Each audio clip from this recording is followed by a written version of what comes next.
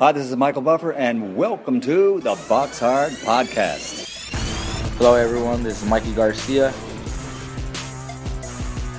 This the monster from the swamps, Regis Rougarou Prograis. Hey, what's up? This is King Carlos Molina, former IBF world champ. This is Michael, the Bounty Hunter, 2012 Olympian and your people's champ. This is Charlie Edwards, flyweight champion of the world. This is Fast Eddie Chambers, and you're listening to the Box Hard Podcast with my main man, Joey Coastman. Hello everybody and welcome to episode 225 of the Box Hard Podcast. I'm your host Joey Coastman, and of course I'm joined again by Mr. Fast Eddie Chambers, the former heavyweight world title challenger 4 weeks in a row. Eddie, how are you? This is the Joey and Eddie podcast now, baby. Yeah, that's right. No, yeah, I'm good, man. I'm good. I'm just settling in and relaxing, so it's perfect time for me to do it. Perfect time to get the show on the road.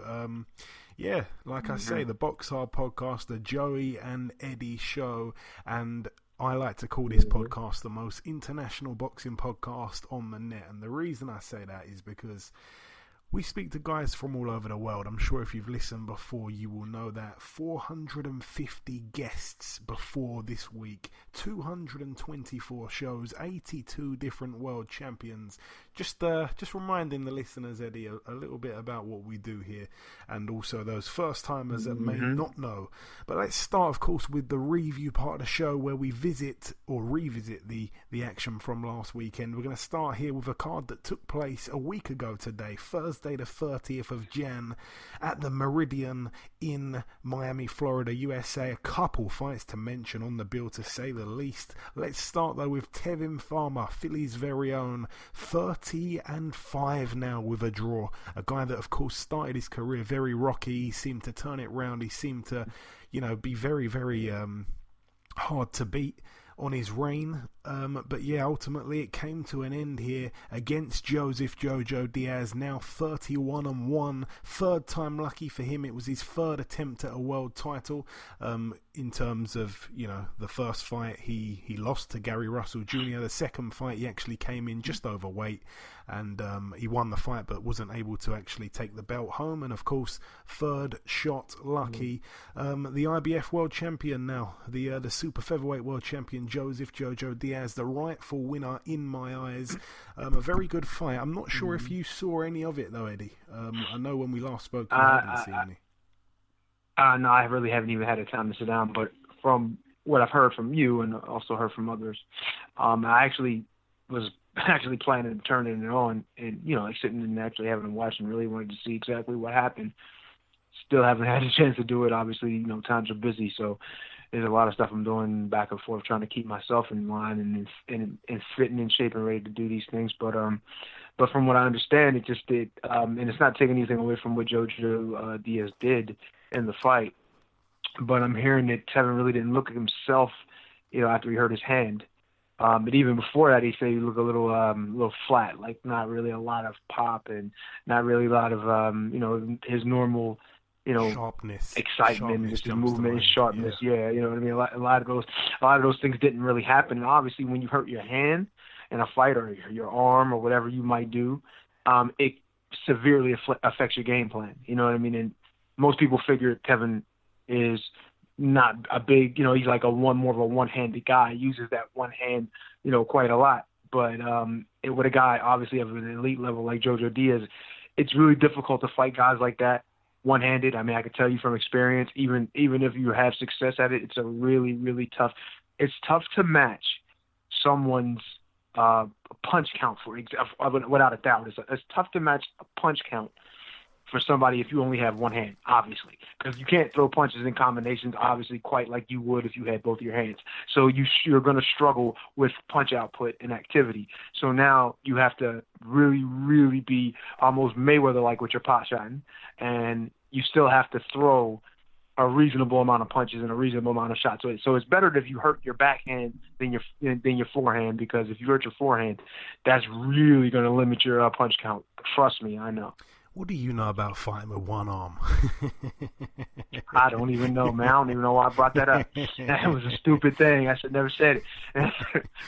but seriously, when you think about it though, Joe, it's like you're out there, and for me, like the camp that I had, we had a beautiful camp, and I was throwing tons of punches. I had guys that were lighter than me, and we were going at it in the gym. It was so fun. It was probably one of the best camps I've ever had in my life, and it was with my man Bashir and my brother Steve and everybody else that was involved, and it was great. But then you get hit with that unexpected thing that you would just never think it would happen. But that's why you got to be always ready for everything. You got to expect the unexpected, and you got to figure out a way to adjust. So what happened was, you get into the fight, and I thought so many times what I might do, right? And I was like, man, shoot, if I hurt my left hand, I'll just switch southpaw, and I'll counter right hand, and then I'll switch to the southpaw stance, and I'll use that as the lead hand. You get all those things in your head, and I even went over it time and again, like how I would do it. And never did I ever think that would actually happen, but there it is. So I say all that to say, if that ever happens in a situation like that, you have to be prepared to do what maybe the unthinkable or some most might think is the undoable. And you just got to figure a way. You got to figure a way through it. For sure. And for those that may be thinking, how come Eddie's so passionate about the situation of fighting with one arm? Go and look at that Chambers Adamek fight, a fight where Eddie definitely, in a lot of people's eyes, did enough to get the verdict, but didn't get it. Definitely a good fight, though, to look back at. Perhaps not your fight to look back at with fond memories, but definitely one for fight fans that like a good heavyweight fight. It was that. But yeah, getting back onto what happened last week, I'm just going to run through a couple of the rounds. I mean, towards the end, I kind of zoned out a little bit, really, because Diaz was fully in control. But starting from the first round, the first round was a decent round. I felt like Tevin may have just edged it, perhaps. It was a real battle of the jabs. Both men not really committing at that stage. It was a bit of a chess match early on there. The second round, that was where Diaz picked up a horrendous cut. It came from, like I say, a head clash. Farmer, for me, won the round. He was just a little bit too sharp for Diaz. Diaz wasn't really respecting what was coming back at him, though, and for that reason, he was walking into quite a lot of shots that were certainly scoring points. But he went back to the corner, and like I said, the cut was quite gruesome. The commentary team were saying that just by looking at it straight away, you'd probably guess that the fight will at some point get stopped because of the cut. And I don't think anyone would have ever saw it actually going the distance if you saw how bad the cut was. Round 3, that was where, for me, Diaz started to turn it round. He won the round for me. The whole round was pretty much fought in a phone box. They were really going at it really on the inside, but Diaz, for me, got the better of the work. The fourth round was a very methodical round, I expected really the fight itself, the first stages really to be a little bit kind of, like the Bull and the Matador type kind of fight. I felt like Diaz would be a little bit reckless, and he was in moments in those earlier rounds, but actually as the fight went on, he did start to get quite calculated in his attacks. For me, 2-2 after 4 rounds. Diaz, for me, picked up the 5th. Farmer picked up the 6th. So again, I had it all square after 6. And then that is where, for me, Diaz really started to take over. For me, he won the 7th, the 8th, the 9th, the 10th. And I don't even think I bothered scoring the 11th and 12th. But the 8th round was a notable good round, actually. It was probably the best round of the fight. But other than that, it was quite shocking. Like you mentioned, Tevin, I think, hurt his hand in the it may have even been the first round, so of course that was a bit of a shame. There is a rematch clause there. Tevin straight away said he wants that rematch, but it was a good fight. It was a risky fight, but what I have to say, and I do love Tevin to pieces, but his run as a world champion was very underwhelming. When you look back at it, he won the title back in August of 2018 against Billy Dibb. Fair enough, but then he went on a bit of a poor run, really. Just going through the names. I mean, he was quite active. Fair play to him for that, but he defended it successfully 4 times. James Tennyson, again, that's a guy who is based over here. Francisco Fonseca, that was a guy who got stopped in 8 rounds by Gervonta Davis, not really a threat to Tevin. John O'Carroll, of course, was his third defence. That was a good fight, but again, John O'Carroll was expected to get totally outclassed. He lost, quite wide in the end, but it was a good fight.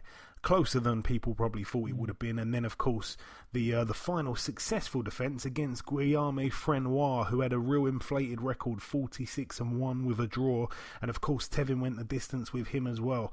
So he hasn't really had the right type of fights, in my opinion, to jump right up in class. It sounds kind of crazy, but you'd have to say, in recent times, probably Diaz has fought the better opposition, and he wasn't the world champion, so it was certainly his moment. I'm proud of him as well, because he came on the show, and I'm chasing these guys, Eddie, a lot of the time. I'm chasing these boxers for a long time, and Diaz was a guy I think I was chasing, I want to say, for about 2 years, which sounds mad. Damn. And when he did come on the show, he really went really, really kind of in depth with a lot of things, a lot of real sensitive things. And even after the interview, I basically just said to him, like, Jojo, you said quite a few things I didn't expect you to say. Like, have you gone into that much detail before? Because it was just shocking, the things he was saying about one time when he tried to make weight, and it was actually kind of scary hearing what he was saying.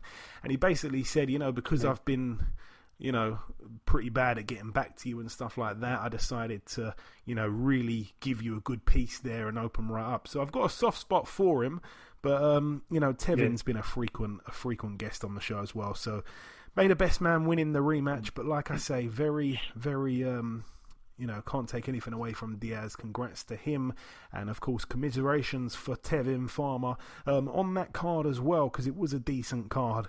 We're going to talk about I'm not quite sure which order the fights took place in, because it was a bit of a weird one, but let's talk about Demetrius Andrade, now 29-0, a TKO for him in the 9th round against Luke Keeler. That one, of course, was a defence of Andrade's WBO World Middleweight title. A bit of a weird one. I said it on last week's show. I've said it many times before. Luke Keeler reminds me of Joe Calzaghe, and people are going to probably be laughing at me for that. Keeler was down in the first 3 seconds of the fight. The first punch that landed, Andrade had him down. He got back up, to be fair to him, Keeler, and he did okay actually after the knockdown, but obviously Andrade won the round big. Like I say, I was a little bit impressed to even see Keeler make it out of that round. He was caught, proper flush and cold as well. The second round, after what I felt was quite a decent start to the round for Keeler, he was down again. It was a massive left hook this time. It was swung from a long way out, right from the hips, with Andrade. He does that sometimes. He likes to jump in with his shots, and it was right on the button. Honestly, a lot of people wouldn't have got up from that shot. It was a peach of a shot. I was surprised to see Keeler get up, and to be honest, he was saved by the bell. There was only, I think, about 13 seconds left in that round. He just wasn't on the level of Demetrius Andrade, which again everyone knew kind of going into that fight. The third round, Luke Keeler wasn't really doing too much. He was waiting too long for Andrade, which I felt was the wrong tactics from the get-go. He was looking to try and counterpunch someone like Demetrius Andrade. It just wasn't happening, because Andrade, when he gets in his groove, when he fights at his own pace, and he's a counterpuncher himself, Andrade, he was just controlling everything. Keeler wasn't having any success, and like I say, he was sitting back looking to counter. It just wasn't happening for him. The fourth round, a much better round for Keeler. Not sure he did enough to nick it, but it was encouraging stuff at that stage. The fifth round, again, a much better round for Keeler. He perhaps may have even won that round. Round 6, Demetrius Andrade was just dancing and prancing around the ring, evading shots. He was barely throwing any shots himself.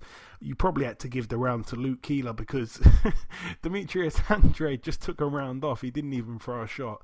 And then, like I say, that was the first half of the fight. The second half of the fight, it was hard to really keep your concentration. It was just repetitive. The final round, I'd say a few heavy shots were landed, I think, by Demetrius Andrade, and Luke Keeler was getting caught a little bit too often. And yeah, the referee jumped in. Keeler was protesting and stuff, but I mean, I didn't really want to see any more of it at that stage. Like I say, he might have won 1 or 2 rounds when Andrade basically let him win the rounds, but other than that, it wasn't a competitive fight. Let's now talk about Daniel Roman. Oh boy, this was quite a hard,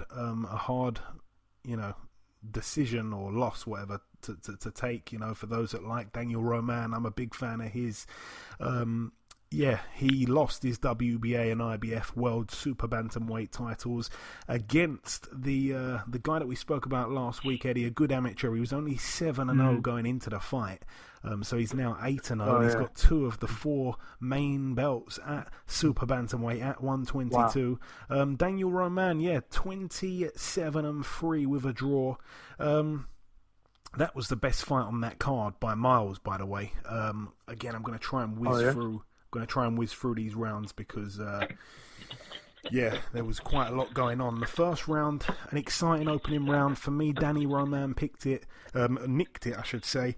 Brilliant power in Roman's jabs. He demonstrated some fantastic power in his jabs. The Uzbek fighter, though, whose name has evaded me, Akhmadaliev, he definitely made his presence known. He looked solid. He threw a couple of looping left hooks that looked quite beefy. And, of course, the Uzbek fighter seemed to be, the man coming forward, the aggressor for most of that first round, despite me giving it to Roman. The second round, a good start to the round from Roman, but... the roles switched. Roman started to become the man coming forward. The Uzbek was on the back foot, even though I'd say the Uzbek was a bit busier while on the back foot, which, again, he showed us a little bit of both already in those first 2 rounds of his first world title fight as a pro. Quite impressive early on. Roman was catching a lot of the shots on his gloves, though, so nothing really landed too clean in that second round. I felt like the Uzbek probably just about stole the round, though, in the second half of it. He kept his hands down, he danced a little bit, he got a few of his own shots off here and there, and Roman didn't really get near him. So 1-1 for me after the first 2. The third round, I had to give it to Akhmadaliev. It wasn't like he was beating Roman up or anything, but he was just doing enough to win the rounds, and I also felt that Roman wouldn't have probably been too upset about the Uzbek kind of having a bit of a fast start. The Uzbek had never gone past 9 rounds in a pro ring. Obviously, Roman had been the distance a few times. There was still plenty of time at that stage for Roman to get back into it. Like I say, 2-1. Some people had it 3-0 for the Uzbek fighter. Skipping the 4th round, because I can't really remember what happened in that round, but the 5th round, definitely a round for me that Daniel Roman won, despite a nice little spell from the Uzbek at the very end of the round. It wasn't all Roman, but, Roman would step in, land his shots and step out. It was intelligent pressure from him, and he showed his experience. He showed his world-class experience, a good time in the fight as well to win a round. Going into the 6th round, close round. Akhmadaliev had some tremendous footwork on display. He was at times beating Roman to the punch, but when Roman did have his moments, he looked really good himself. Roman, the thing about him, he's a guy I'd say does all the basics well, but nothing exceptional, if you like. Roman always turns his shots over properly, and he throws shots from unusual angles. I just have to say, if he was a bigger puncher than what he is, I think he'd be a true elite top fighter. And that's not saying he's not. He had 2 of the belts he was the unified champion at 122. The 7th round, a much better round for Roman. He landed a lovely body shot in the round. He landed a lovely right hand on the bell, and he seemed to completely up his game and his activity there going into that second half of the fight. Akhmadaliev went back to his corner looking a little bit bewildered, I'd even have said. Round 8, an excellent action-packed round. Roman was insanely busy.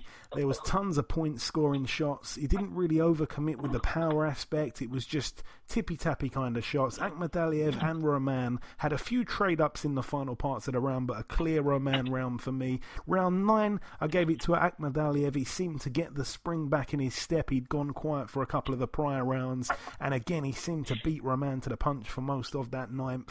The 10th round, another good action round, but Akhmadaliev just seemed to punish Roman a little bit. You know, he cut the eye of Roman. Akhmadaliev looked fresh, like I say. Perhaps his second wind had kicked in at that stage, but a very close fight for me going into the championship rounds. And in round 11, a bit of a nothing round for the first half, but in the second half, Akhmadaliev picked up the pace and for me just about grabbed the round. And then in the 12th and final round, a brilliant finish to the fight for the champion Danny Roman, or the former champion now. You know, he really poured everything into it. He clearly won the round, but he wasn't really able to put a dent in Akhmadaliev, you know, throughout the whole fight, really. Roman did box like everything was riding on that round, and perhaps it should have been. But all in all, you know, a massive credit has to be given to Akhmadaliev, who I think showed enough there to prove he's going to be a formidable opponent for anyone, especially at 122. But yeah, for me, I felt like overall it was a close fight. You know, it probably could have. I think I wasn't strictly scoring it all the way, but I'd say Danny Roman probably should have got a draw. But if I didn't, you know, if I had to side with one man, I think Akhmadaliev might have just about pinched it. But yeah, sad to see Danny Roman lose his world title, because he's a real cool guy. Yeah, getting through things a little bit quicker now. Like I say, the 3 main fights we've discussed for quite a while there. Anthony Sims Jr., very good prospect, 20-0. Eddie Hearn obviously signed him what seems like a while ago now. I think he even boxed over in the UK or whatever. He made videos in the past taking or making fun out of, I should say, making fun out of Anthony Yard, who obviously went on to fight Kovalev, put up a good performance. Well, anyway, Anthony Sims Jr. lost his a split decision loss over 10 rounds to Roma Alexis Angulo, a guy I'd never heard of before the fight. 25-1, now 26-1. He takes Anthony Sims Jr.'s there. I didn't see the fight, it wasn't televised, but Dan Rafael tweeted and said it was one of the worst fights he's ever seen. So that was enough to put me off watching it back. That one was for the WBO Latino super middleweight title. Also, by the way, that Roman Akhmadaliev fight ended in a split decision. 115-113 twice for Akhmadaliev, and the exact same score, 115-113 to Daniel Roman. So, like I say, a very close fight. I think there is a rematch clause in there. There should have been one. I think there is. I'd definitely be up for seeing that again. Amanda Serrano was on the bill as well. I think she's a 7-weight world champion, a true legend in female boxing terms. 38-1 with a draw. That was her 40th outing there. A 3rd round TKO against Simone Silva, who's now 17-15. I think that is it though for that one. Let's move out now to the Temporary Arena, they called it. I don't even know if they had an arena booked properly the week of the fight. There was all sorts of rumours that the fight wouldn't even happen, and it goes down at the Temporary Arena. So I'm guessing it could have been something like a tent and some stackable chairs. Ilunga Makabu from Congo, he was the home fighter. I think it was a Don King promotion card, if I'm not mistaken. But anyway, he is now 27-2. He finally gets his hands on a world title. Of course, he boxed Tony Bellew at Goodison Park. He put Bellew down. I think it was in the 1st round, and then Bellew came back to stop him, I think, in the 2nd round or whatever. That was crazy, the emotions flowing through all of us that night. But yeah, he gets his hands on a WBC World Cruiserweight title. The opponent, Michael Cieslak, 19-0 going in, now 19-1. A unanimous decision there for Makabu. Makabu can really punch as well, so that tells me that Cieslak must have a real good chin. Moving out now to the Ulster Hall in Belfast, Northern Ireland, United Kingdom. One fight to mention over here. I actually missed the fight. I wanted to watch it on YouTube, but by the time I turned the stream on, it had already finished. So I saw the result and yeah, didn't end up watching it back. But David Oliver Joyce, very good amateur, obviously lost to Lee Wood as a professional, 11-1. He took on former world champion Lee Haskins, 36-4 going in. It was for the vacant WBO European Super Bantamweight title. Lee Haskins was down and TKO'd in the 5th round, and he decided to announce his retirement after the fight. That is his 2nd retirement. Hopefully that is it for him though, because former world champion like himself, don't want to see him carrying on too long. And if he's losing to David Oliver Joyce, who, like I say, was a tremendous amateur but hasn't really looked the same kind of guy as a pro, you know, that's bad. When a former world champion loses to, you know, a prospect, not even an unbeaten prospect, that's not a good look. Gary Cully 9-0 took on Joe Fitzpatrick 10-0. That one I thought would be a good fight, but Gary Cully knocked Joe Fitzpatrick out in a round there for the vacant BUI Ireland National Lightweight title. Moving out now to the Beau Rivage Resort and Casino in Mississippi, USA. This one was on Fox Sports 1. Yordenis Ugas now 25-4. His opponent Mike Dallas Jr. retired on his store after 7 rounds. Mike Dallas Jr. now 23-4 with 2 draws. I didn't see that one, by the way. And the final card to mention at the Inn of the Mountain Gods Resort and Casino in Ruidoso, New Mexico, USA. Austin Trout, former world champion, 32-5 with a draw. Bit of an easy touch against Rosbel Montoya, 17-9 with a draw. That was a TKO for Austin Trout inside 2 rounds. The crazy thing about that, you know, obviously, I said on last week's show, Austin Trout is a guy who I like, you know, got a soft spot for him. He's been on the show a couple of times, but he deserved, in my opinion, an easy touch. You know, he's had a lot of hard fights in recent times, but the guy he was fighting, Eddie, and we don't always see this, he boxed a guy who was 1-7 in his last 8 fights, and he'd been out of the ring for 2 years before last weekend. I tweeted that out. And within a couple of minutes, Ishe Smith was tweeting me saying that he asked for the fight but never heard back. As far as I knew, Ishe Smith had hung up the gloves, you know, literally physically hung up the gloves, took them off and turned to bare knuckle boxing, where I think he beat someone up pretty badly a few months ago. But that would have been an interesting fight, actually, Ishe Smith against Austin Trout. Well, I say interesting, might not have been the best to watch, but, you know, interesting for the winner. Well, Ishe Smith and Austin Trout, I mean, I feel like both of them, you know, have a great deal of heart and do have some boxing skills. So it would have been interesting. I mean, Austin Trout's not the biggest puncher in the world, but, you know, and to be honest, I guess neither is Ishe Smith. But they're both, you know, the skills that they both have and the fact that they do like to throw punches would make an interesting fight, honestly. I mean, I know different times Ishe Smith probably has been a little... Seems like he's been a little shy, but for the most part, you know, them standing in there and both of them have big hearts. It could have been interesting. Could have been interesting. But like I say, that was the final card to mention of the review part of the show. Just before we wrap up part 1, the final thing to do is to welcome our first guest, which will be Mr. Shakur Stevenson. Ladies and gentlemen, please welcome the new WBO featherweight world champion. It is, of course, Mr. Shakur Stevenson. Shakur, welcome back on the show, my man. What's up? It feels good to be back. It's great to have you back, Shakur. It really is. We last spoke in October, so not too long ago. It was obviously just before that fight against Joet Gonzalez for the vacant world title. You know, there was a lot of build-up to that fight. There was a bit of bad blood there, but ultimately it wasn't a close fight. You pretty much shut Gonzalez out. Just give me a few words on that fight and perhaps more importantly, how it felt to get the win. I mean, it was a good fight. I shut him out. I did what I had to do. I did what I knew I was going to do, and I did what I prepared for. But it was a good fight overall, and I'm happy that I gave a good performance for my first world title fight. And Shakur, I've interviewed countless prospects over the years. I can honestly say I spoke to some tremendous fighters, but for me, you probably are the one prospect that I felt 100% sure about becoming a world champion at some point. And I know that you're a confident young man. I know that you'd have felt 100% confident that you'd at some point go on to win a world title. But can you just describe the feeling? Has it changed anything at all, or you know, does that feeling of being a world champion just feel normal to you because it was so expected? I mean, it kind of feel normal now that it happened. I mean, like getting ready for it and preparing for it.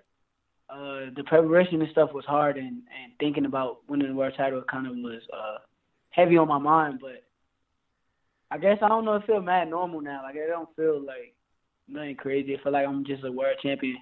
I feel like I ain't do nothing yet, so I still feel like I'm a prospect that's hungry. Like I don't know, it's weird. Okay, so what's it like? You know, obviously you got this new belt and stuff like that. Is it just like, I mean, what does it feel like? Like a new pair of sneakers, or is it way more than that? I mean, at the time it meant a lot more. Right now I kind of feel like a like a new pair of sneakers. It don't feel that crazy no more because it's like I got so much more to do in boxing, and that's a short-term goal. And I really want to be like one of the best boxers ever. So I got to keep proving myself and keep improving every fight. I love that attitude. And of course, your next fight definitely isn't one that you can overlook at all. It's against Miguel Marriaga, a man that definitely has the pro experience over yourself. He's been in there with some sensational fighters like Lomachenko, like Oscar Valdez, like Nicholas Walters, and he can definitely punch, as his record suggests. A tough fight, this, Shakur. Obviously, not everyone knows who Marriaga is, but a tough fight. Yeah, I kind of when I announced it today, I kind of received a little hate for the fight. Oh wow! And I didn't really understand it because it's like I felt like Marriaga is a really good opponent for me. He's not like a walk in the park. He's been in 2 fights 3 fights. He's been in 3 fights, and he's been in 2 with Nicholas Walters, with Oscar Valdez, and I felt like he had good performance with both of them. So. Lomachenko was a lot bigger than he was, and Walters was actually a lot bigger than he was too. Yeah. But I felt like he's a real good opponent. Ain't nobody just going there and wipe him out besides Lomachenko. And I feel like it's gonna be a great fight.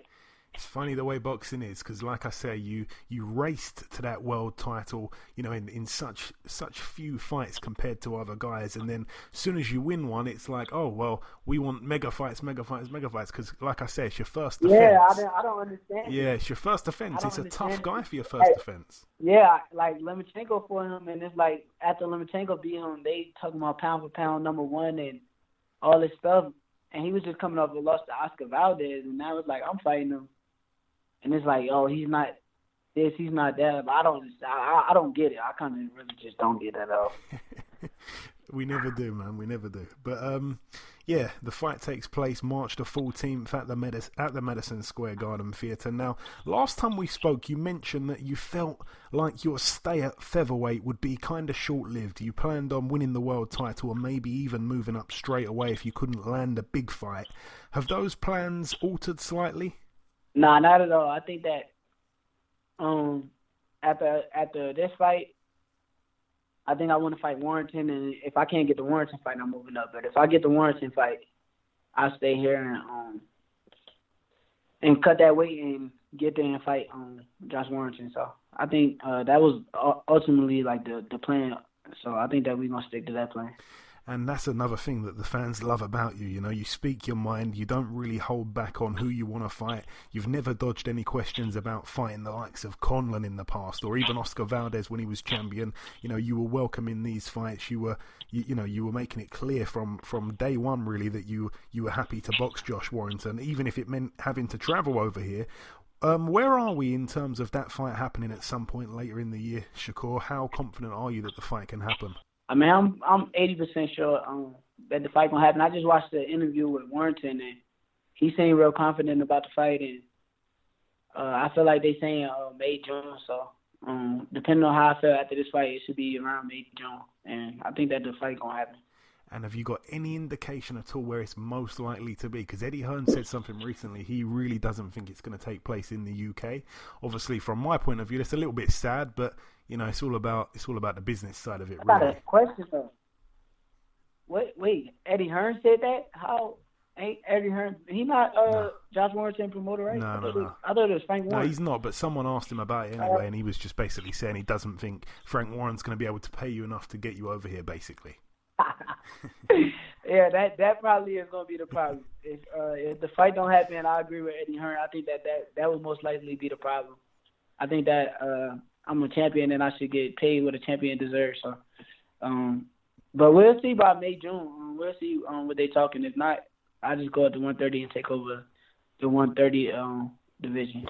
And of course, every fighter's goal is to win a world title. You became a world champion real early in your pro career. What is the goal now? Because you mentioned there's a lot to come. You know, it felt great when you were training to become a world champion. Now you are a world champion. Is the goal to become a multi-weight world champion? Is it to at some point become undisputed? What is your top goal? As of right now, it's going to be multi-weight world champion.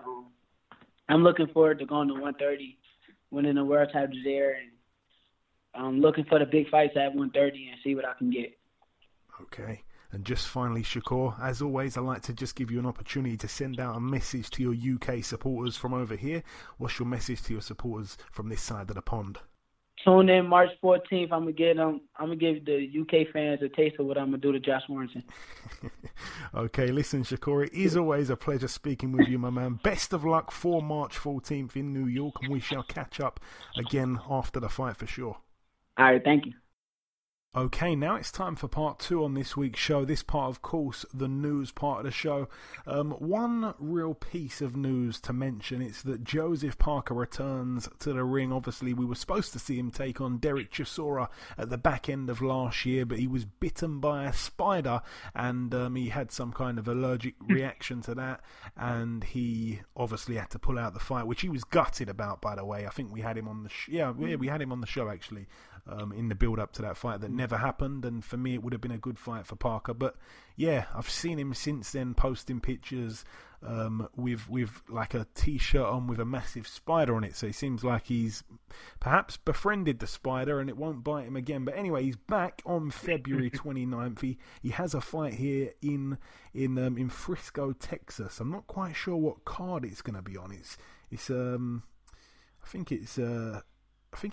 Matchroom card. Can't remember who he... I'm going to have to look it up now. That is so unprofessional of me. I should have known, but it's completely slipped my mind. He's taken on a guy who I don't think has a fantastic looking record. 13-2. Shaundell Winters. 13 wins, like I say, but 12 by KO. He's coming off a good win. It wasn't his last fight, but the fight before that, he beat an undefeated Ukrainian fighter called Alexander Teslenko, who was tipped for real big things. And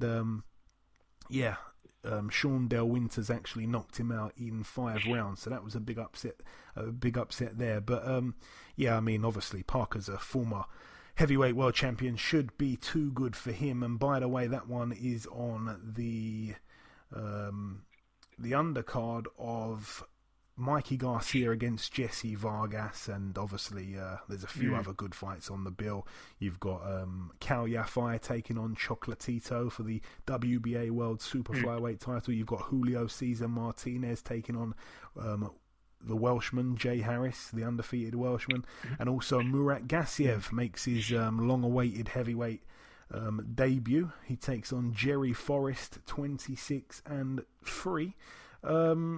But yeah, anyway, that's the one piece of news that we have. Let's move now to the preview part of the show. We're going to start here at the Sheffield Arena. This one takes place on Saturday.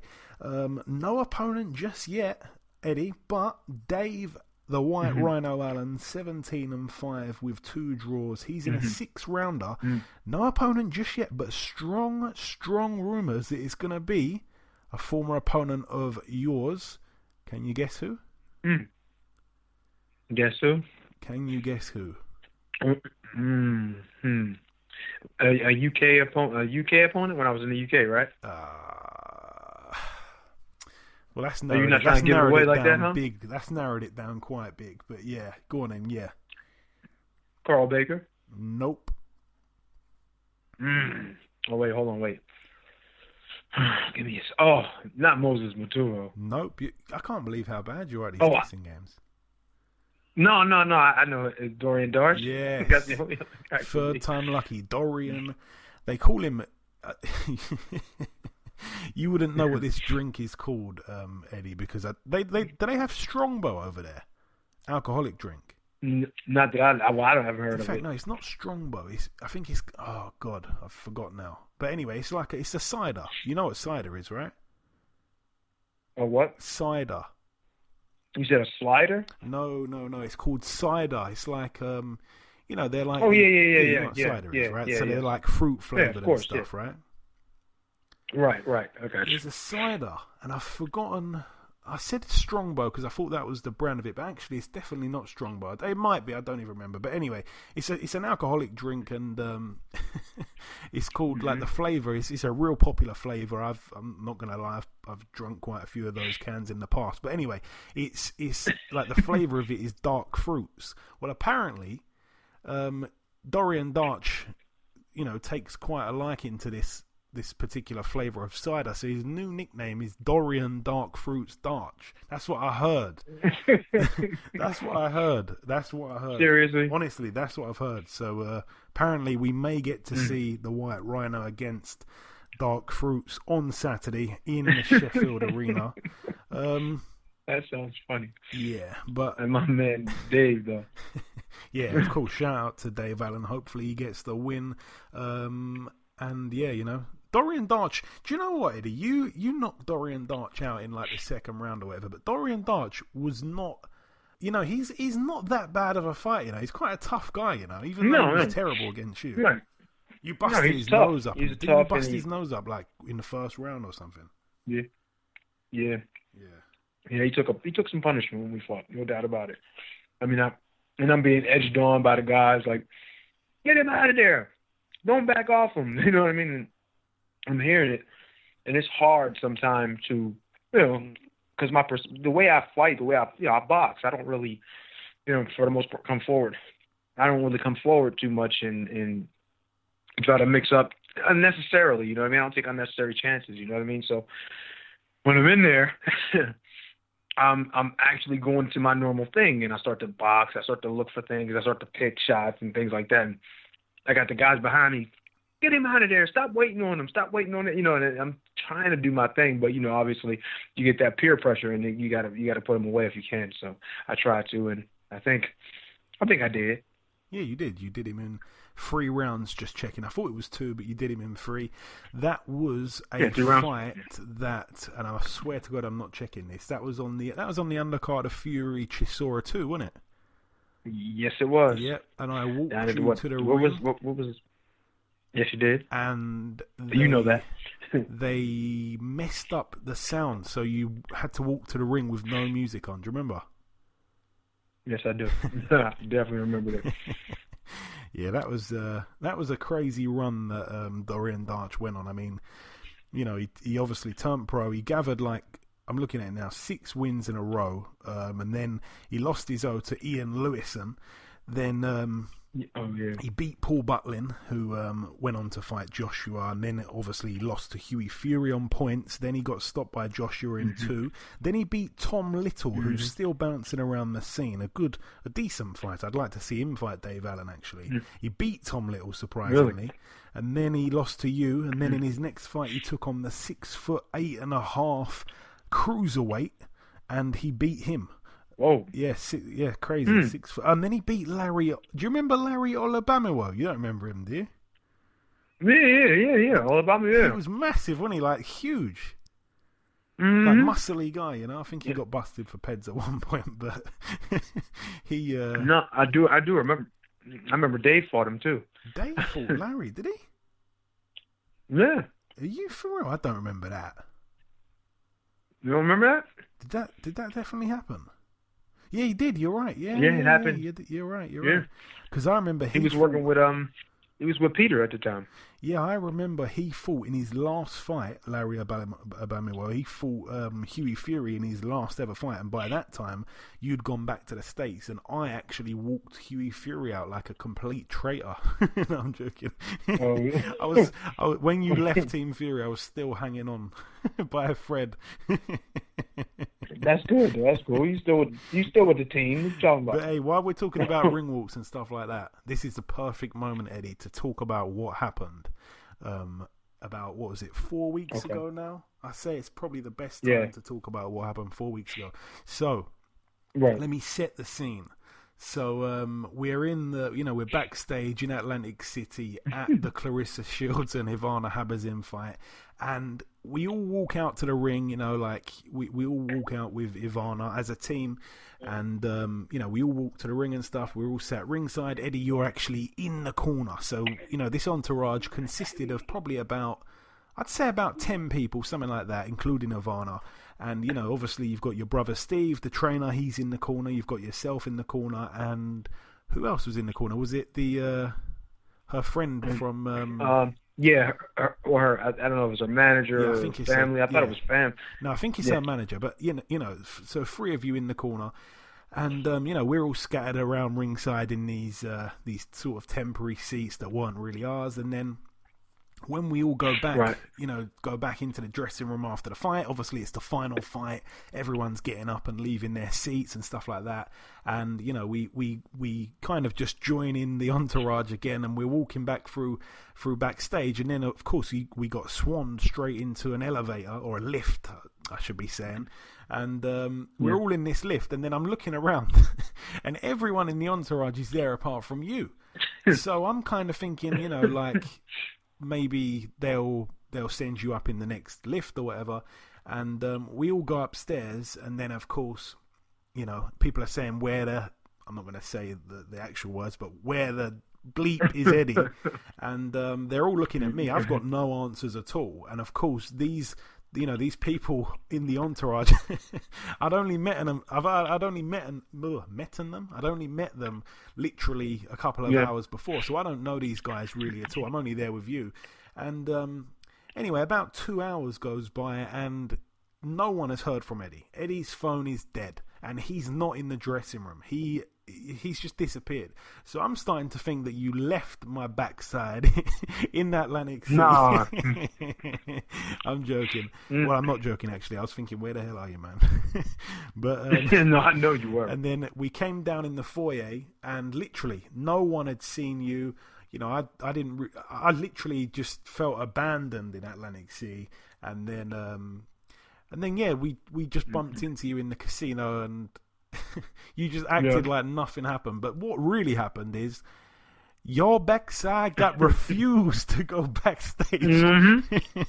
So of all people, the security guard actually thought that you were some kind of fraud, and you were not part of the team, despite wearing a quite clear Ivana Habazin tracksuit. You were some kind of fraudster that was trying to get backstage for one reason or another when all the fights had finished. And shout out to that security guard, by the way. Definitely. Give him a rise.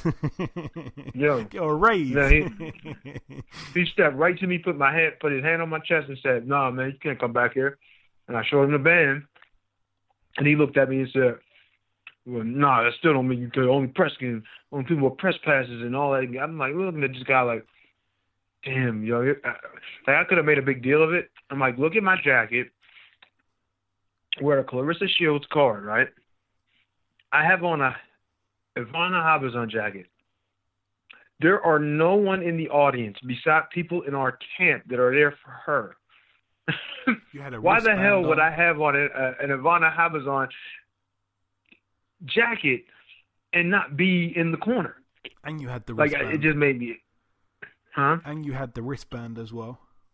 And I had the wristband on top of that. And the guy still told me I shouldn't come back. You know...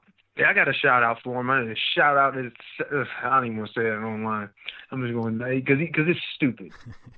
You know what I mean? A guy like that was a real stupid thing to do. I mean, I understand you got to do your job, and that's why I just left and just said the hell with it, and went on out to the lobby area or the area where everybody was leaving, and just left because it was pointless, and I was a little upset. I was a little angry because of all people. He didn't stop nobody else. I saw people go right by him. He didn't stop no one else and decided to stop me. Yeah, because go on, No, it's at times like that. Like I never have mental breakdowns or meltdowns or flipping out and hitting people.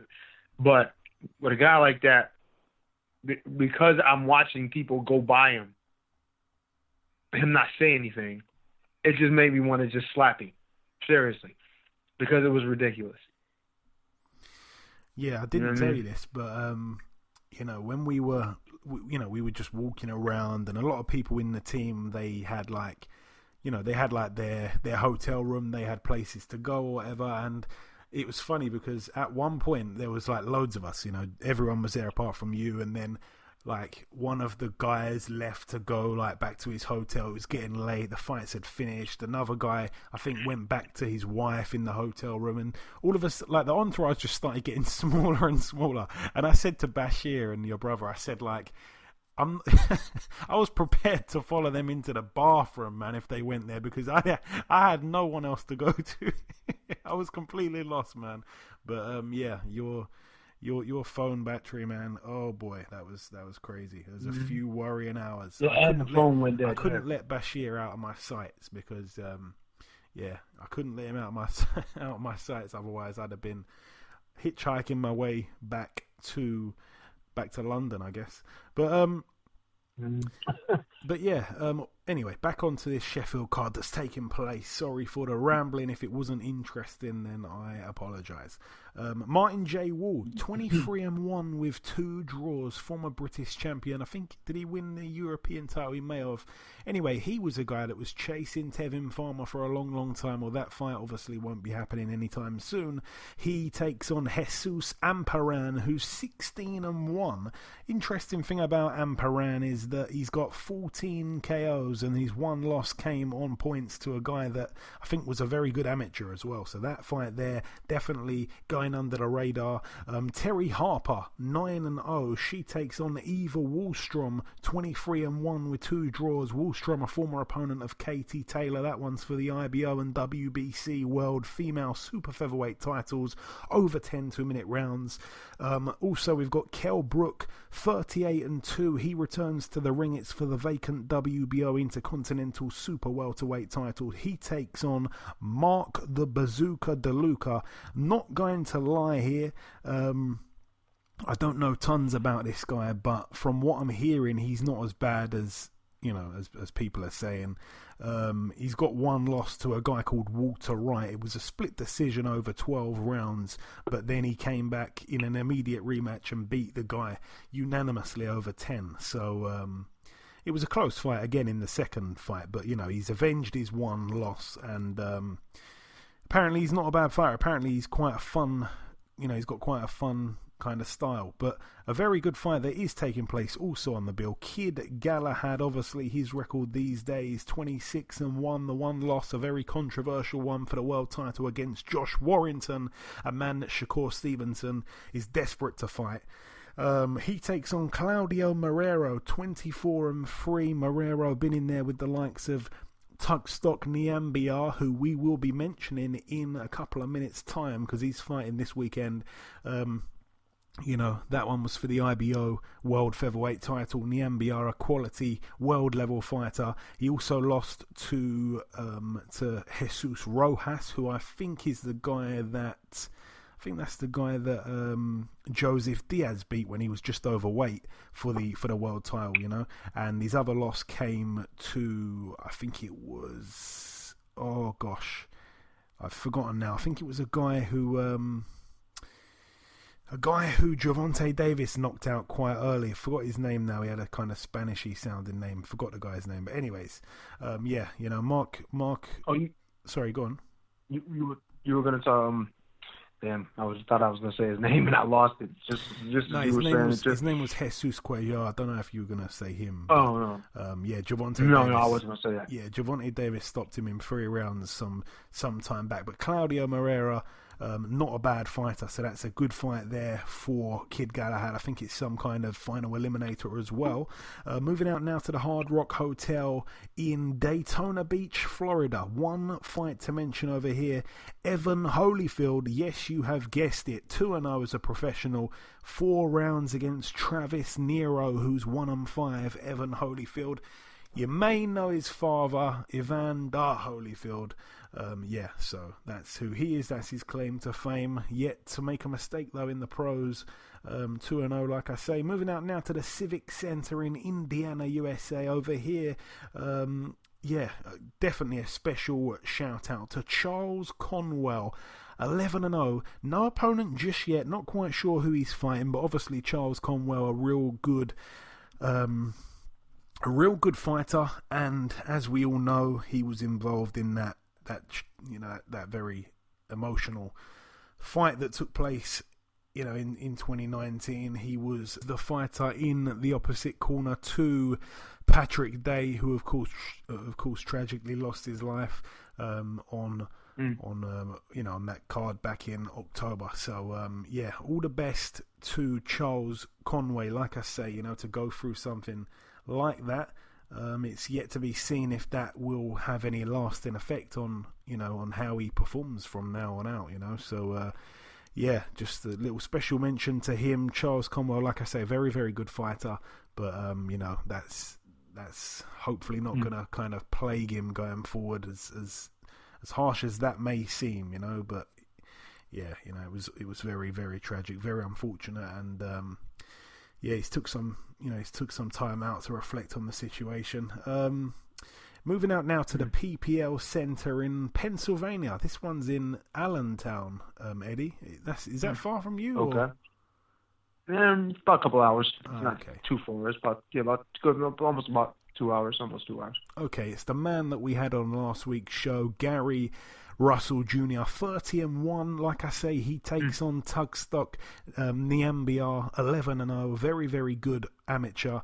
He's been moved very fast. I think he's number 1 in the WBC. So he is. He's a mandatory there for Gary Russell Jr. Not really the kind of fight that he wants. He wants those big fights. He's talking all about the likes of Leo Santa Cruz, the likes of Tevin Farmer, before he lost, by the way, to Diaz, and Gervonta Davis is another name that he's called out. But that should be interesting. Like I said to Gary Russell Jr. already on last week's show, you know, these kind of fights here against these guys, you know, the guy's name's Tugstock Niambiar, doesn't speak any English to my knowledge, obviously doesn't have a big name because it's even hard to pronounce.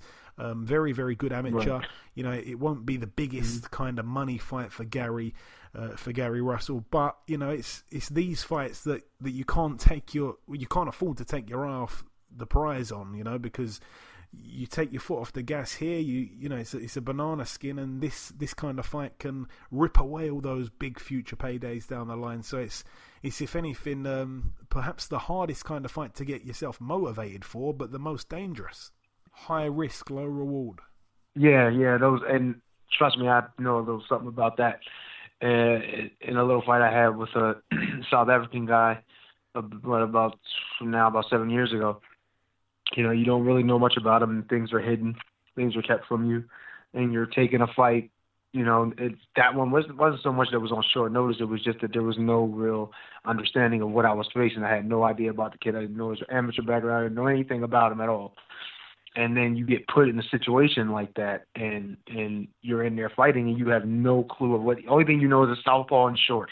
You know what I mean, or something like that. And then he's pretty vague, basic, you know, description of what's going to happen, and you don't really know what to go on. And now, granted, if you were an amateur and a big-time amateur, you would be able to deal with those types of things, which I do have some frame of reference of dealing with that in my past. But man, it's tough.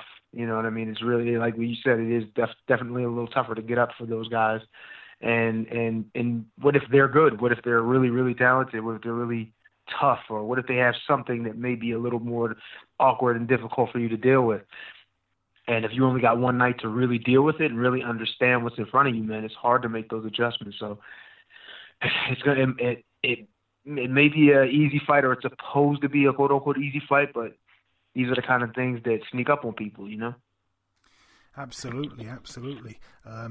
It's always usually a family affair when it comes to Gary Russell. He's got Gary Antoine Russell on the card, who's 12-0 with 12 KOs. He takes on Jose Marufo, who's 12-9 with 2 draws. Gary Antonio Russell also makes an appearance, 16-0 with 12 KOs. He takes on Jesus Martinez, who's 27-10. Just trying to see who Martinez has been in there with. He's been in there with the likes of TJ Doheny, who of course was a world champion last year till he lost his title to Danny Roman. It seems like everyone we're mentioning on this week's show is all interlinked with other guys. Right. Yeah, this guy as well, he's been in there with the likes of Lewis Neary obviously a real good fighter. So yeah, that's a solid enough test there for Gary Antonio Russell. Despite him being 16-0, perhaps his level of competition should be stepped up a little bit. But also on the bill, Guillermo Rigondeaux. 19-1. It's for the vacant WBA World Bantamweight title against Liborio Solis. 30-5 with a draw. Solis, I think he's I'm sure he was a 1 or 2 weight world champion. Anyway, we know him quite well over here. He boxed our very own Jamie McDonnell twice, and the first fight ended controversially. A lot of people felt that Solis did enough to beat McDonnell, and McDonnell perhaps got some kind of hometown decision, even though the fight wasn't in the UK. And then in the second fight, there was a head clash, and it ended up being a no decision after 3 rounds. So, controversy in both fights there. But all the best to Gary Russell anyway on that fight there on that card. And the final bill to mention takes place at the venue named Tyson's Playground. It's in Virginia, USA. Just one fight to mention. Dusty Hernandez Harrison, friend of the show. We interviewed him just once. It was a few years ago. 33-0 with a draw. Probably the best name on his record would have to be Mike Dallas Jr., who again we mentioned earlier, and Mike Dallas lost to Yordenis Ugas, but everyone seems to be interlinked. Anyway, very long undefeated record, quite a padded record if I'm being honest. Anyway, he takes on Les Sherrington, I think, of Australia, I think, and he's got quite a padded record himself. 38 wins and 14 losses. That's an 8-rounder there. All the best to Dusty Hernandez Harrison. But yeah, that really wraps up part 2. It's been quite longer, this show, than I expected initially. We've gone off topic a few times, but like I say, Eddie, it's always a pleasure speaking with you, whether that's boxing, whether that's basketball. No, I'm joking, it's definitely not basketball, but whenever we're not talking about basketball, it's a pleasure speaking with you. So like I say, thank you for replacing Ayaz once again and joining me on what is now, I think, quite officially the Joey and Eddie podcast. No doubt. No, it's no problem, man. Like I said, most times, like these times of the night, I'm relaxing, getting ready to go and, cut it down for the night or eating or something like that and just relaxing. So, why couldn't I get on the show and help you out? You know what I mean? And I enjoy it. And like I said, we like talking about boxing. And of course, I like talking just in general. So this is actually a good thing for me. Appreciate it, Joe. Thank you very much, Eddie, my man. Thank you very much once again. But that really wraps up everything for part 2. The final thing to do just before we wrap up the show entirely is to welcome our second and final guest on this week's show. Ladies and gentlemen, please welcome the former heavyweight world title challenger, the man himself, Mr. Gerald Washington. Gerald, welcome back on the show, my man. Yes, sir. Thank you very much. I appreciate it. Thank you. Great to have you back on, Gerald. So we last spoke back in July. It was just after the win over Robert Helenius. What have you been up to since then? Man, I've just been working very hard. I got a chance to work with Andy Ruiz and help him in preparation for Anthony Joshua. I got to go to Saudi Arabia and just help him out a little bit over there. And just witness that live in person. It was an amazing show out there in Riyadh, and just been working on my craft as well. I also got a chance to go out to London and work with Derek Chisora to help him in preparation for David Price for a little bit, just to kind of see. It was great to see that guy work. Man, that guy works like a horse, man. He's an animal. He's a beast, man, and you can see why he fights the way he does. Oh, that's brilliant work, man. I wasn't even aware of that. What was it like to be in Saudi? Obviously, the last time we spoke, Joshua had just lost by stoppage to Ruiz in the rematch. He showed a different side of his game. He showed that he can box and not really get tired, for the whole 12. Yeah, he did a beautiful display of boxing. The smart way, stick and move. He moved around. He didn't get caught up in the exchanges. He fought a smart fight, and it took him to a victory. And your next fight, it takes place on the Wilder vs. Fury 2 undercard in Las Vegas. February 22nd is the day against the former IBF heavyweight world champion, Charles Martin. What are your thoughts on Charles Martin at this stage of his career, Gerald? He's, of course, had a couple of ups and downs as well. Yeah, very, very talented fighter, strong-willed, smart guy. looking forward to competing against him. I know he's been through his things as well. I'm expecting to see the best Charles Martin as of yet. And obviously he's a southpaw. It's been a while since I think you've come across one. I think we'd have to go back to as far as maybe Mansour. Exactly. Which one, sorry? Yes, sir. Mansour. Mansour. Yeah. So how do you kind of feel that you fare against southpaws in general? Obviously that fight didn't end the way you wanted it to back then. Yeah, but it was it was a learning experience as well. I definitely thought I won that fight. The guy could never, I boxed my way to that fight as well. I'm sticking and moving and just not allowing the guy to make any contact with me whatsoever. So I mean, but I also learned, a different part of the game. You have to be. It doesn't worry about the crowd. It's not about that. But you just have to be. You do have to be aware of your offense a little more. If I would have, I hate to take away from that fight because I'm definitely so young in boxing, and that was a very dangerous Mansour. I fought the right type of fight. But yeah, I just gotta go about your work the way that you're supposed to, the way that we train to, and from there, there's all the good things will happen. And of course, yourself and Charles Martin, both in recent times, have fought and lost to Adam Kownacki. Now, when we last spoke, we mentioned the it might have been the last time we spoke, it might have been the time before that, but we mentioned the Charles Martin fight with Kownacki. I'm sure I remember you saying that you watched it. Obviously, it was a good fight, but comparing, the two results against Kownacki, Martin's performance was obviously the better one. Obviously, he's a southpaw. He's the former champion. I'm guessing he must be the favourite in this fight, but numbers are of course just numbers. How difficult of a challenge do you feel this is for you? I mean, as far as the Kownacki fight goes, just stylistically, I went in there with the wrong game plan. We all know what type of fighter I am. We actually did use the Charles Martin fight as a reference for us, and we said, hey, Charles Martin did his best work on the inside. We're going to fight this guy on the inside. But I should have definitely taken my time and broke him down for a little while before I got in there in the fire and started mixing it up. So that's another lesson learned. You got to understand, I only had 10 fights as a kid, and I came back and I had 4 fights after playing college football at the University of Southern California, and putting my bid in the NFL with the Buffalo Bills, and turning to boxing. So it was like a lot of the stuff that I do, I learned on the job, and it's definitely every time I'm in the ring is a learning experience for me. So I'm just putting it all together the best that I can. I have a strong will, strong mind, strong heart and spirit, and I'm gonna continue to push forward. I'm having a great time and loads of fun, on this journey, and I'm just getting better every day as well. But right now, I feel that I learned so many lessons along the way, but now I'm finally starting to get a grip of what's going on in there.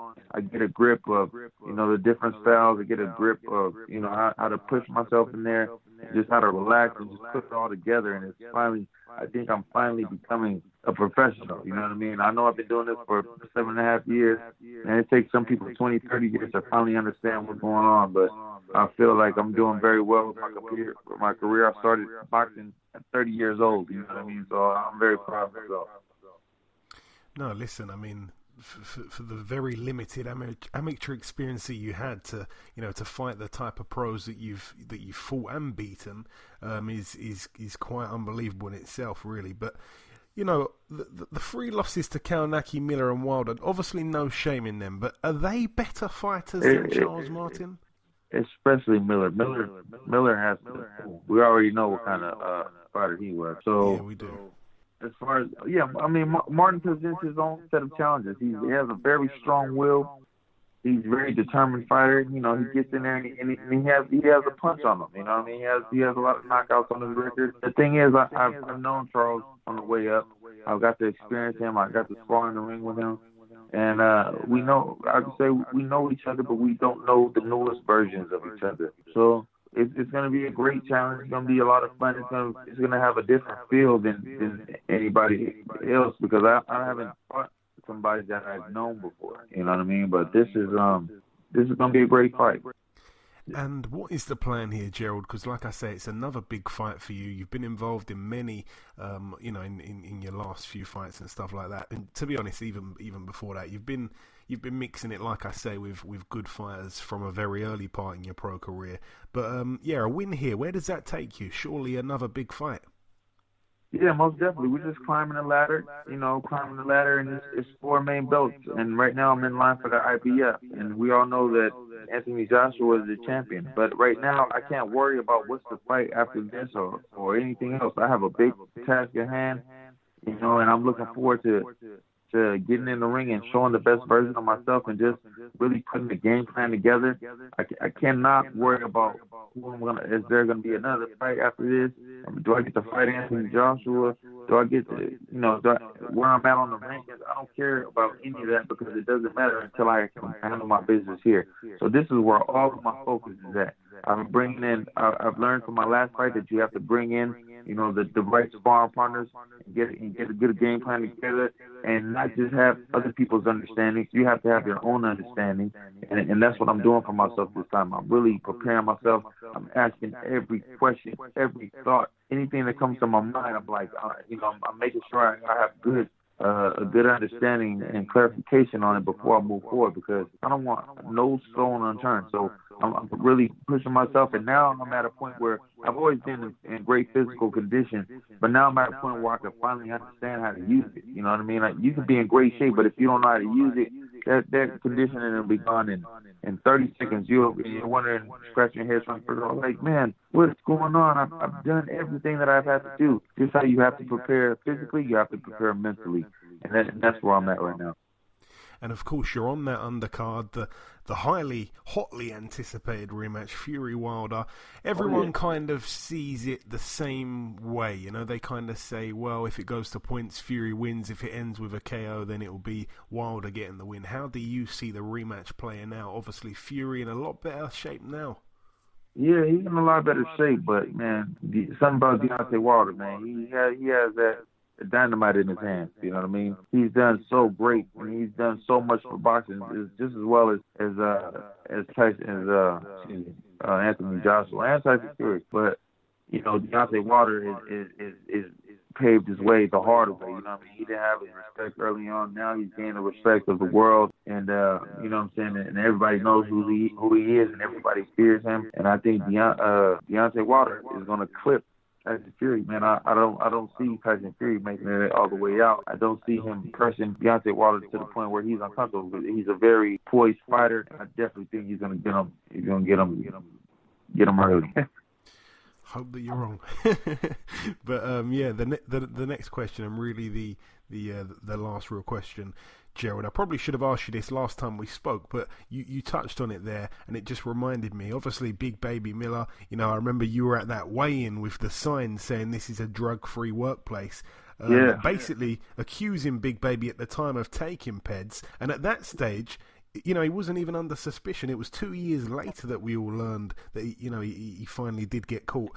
What did you think when the news broke? I mean, what did you think about that? Because you were the first guy. It was gutting. You want to know why? Because I'm a great sport. You know what I mean? I gave this guy all the credit, all the love, all the respect. You know what I'm saying? I'm like, I appreciate the hard work that you put in. I'm grateful for the hard fight and the lessons that I learned from this fight. And then I come to find out that this guy was a cheater. I know that he's cheated before, and I know that he's been caught before, and I should have taken that into consideration. I was like, who is this guy? I already know his history, but me being, I've been fooled once, and I would give people the benefit of the doubt, even when he got caught with all those drugs.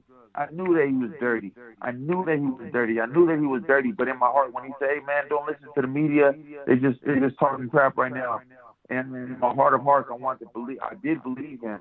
And then the next day, when the second result came out or whatever, I'm sorry guys, I fucked up. You know what I'm saying? I was like, man, fuck you, man. You know what I'm saying? I really wanted to believe in him. You know what I'm saying? I really hope that, you know what I'm saying, he was a clean guy, an honest guy, especially with this sport, man. You can literally kill somebody in there. You know what I mean? People could, and then if you're on the juice, man, somebody should throw your ass in jail, under the jail for the rest of your life because you cheated. You know what I mean? It's not. This is as we're all trying to come up, man. We all got to put in the work. You know what I mean? We all have to put in the work. I knew something was wrong because I played football.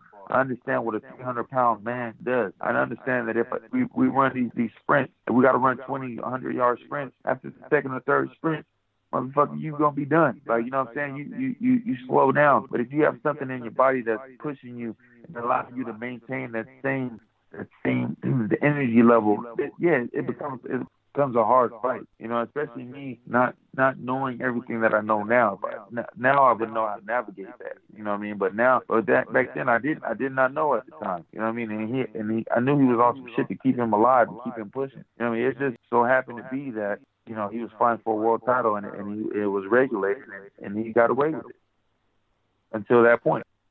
Yeah, I mean, it is shocking. It is shocking. I mean, you're right in what you're saying. You know, no one can really defend him at all, especially when, you know, news came out that what he had in his system, I think one of the things, I think it was more than just one thing, the only way for it to go in was through injecting himself, you know? Yeah, he had three drugs, man. But we all, like I said, we all know what 300-pound, you know, guy. What happened? It's proven. You know what I mean? We know what it is. You're gonna slow down. It's hard to carry that. You know what I mean? And when he, man, I don't have nothing to say about it. It upsets. You know what I mean? It upsets me because I know he got away with it. And it just burns. So now, you know, it is what it is. I can't even believe they're allowing him to come back, man. But, you know, as far as I'm concerned, you know, I don't respect that at all. No, fair enough. Like I say, no one can really defend, you know, the crazy things he did. But just ending it on a brighter note, I like to always ask you, Gerald, you know, if you've got a message just to send to your supporters from over here in the UK that have been following you from day one and, of course, want you to get the win. I appreciate the support, man. A lot of people actually write me from over there. I'm very grateful to them, you know, and all the people around the world and everywhere. It's just like, you know, and people that, you know, people stick with you one moment and, you know, and then they turn their back on you the next, you know what I mean? But the people that stuck with me and just taking this journey with me, I appreciate it. I'm very grateful, and it just makes the victory so much sweeter, you know what I mean? To conquer those things that, you know, man, it's to get the weight off of your chest, you know what I mean? Those victories, they mean so much more. When you put in the work, you understand why you putting the work in now, why you really need to focus and lock in. It's like, I don't ever want to feel that again. You know what I mean? Things happen. You know what I mean? Things happen. And like the Kalnacki fight, man, I could have fought that fight my normal style, and I really felt, you know, I was like, after the fight, I was like, why didn't I do my thing? Like, why did I do this new thing? And it ain't my thing, and that just made me a new fighter. But it was like, I have to swallow that, you know what I'm saying, and just take that and learn from it, you know what I mean? Learn from that and keep going, man. So I appreciate everybody that stuck with me. To the guys that give me the lessons of my losses, Deontay Wilder and Kalnacki, I congratulate them 100%, man. Great fighters, hard-working guys, you know what I mean? And all the best to them, to Deontay Wilder on this card. I'm very grateful to be on this show. But everybody, like I said, man, thank you for all the love, man. And I'm just looking forward to this, man, and looking forward to another great performance for everybody. And we're looking forward to watching it as well. Gerald, listen, it is always great catching up with you, my friend. I'm sure that you know that. Best of luck for Feb 22nd in Vegas, and we'll definitely catch up sometime after the fight. Yes, sir. Bang, bang. Man the gang. Okay, and this wraps up episode 225 of the Box Hard Podcast. I've been your host, Joey Coastman. Eddie Chambers has been with me for the duration of the show. A massive thank you to our two guests on this show, Mr. Gerald Washington, the former heavyweight world title challenger, and of course, the reigning WBO undefeated featherweight world champion, Mr. Shakur Stevenson. I apologise for the distortation on the Gerald Washington interview. Completely had no idea until after when I played it back, of course, and at that stage it was too late to really do anything about it. So I've tried to kind of pluck at it and make it, you know, as listenable as possible. So hopefully it is listenable. Otherwise, I'm extremely sorry about that. I hope you've enjoyed this week's show. Like I say, the biggest thank you to you guys, the listeners, for making this show what it is. I apologise once again for the Washington interview, the quality there. But that is about it from myself. No more news to discuss. The prediction leagues will be coming back real soon, and of course another t-shirt competition will be coming real soon, so make sure you listen out for that. That is everything. Enjoy your weekends, people. Stay safe, and we shall see you all again next week.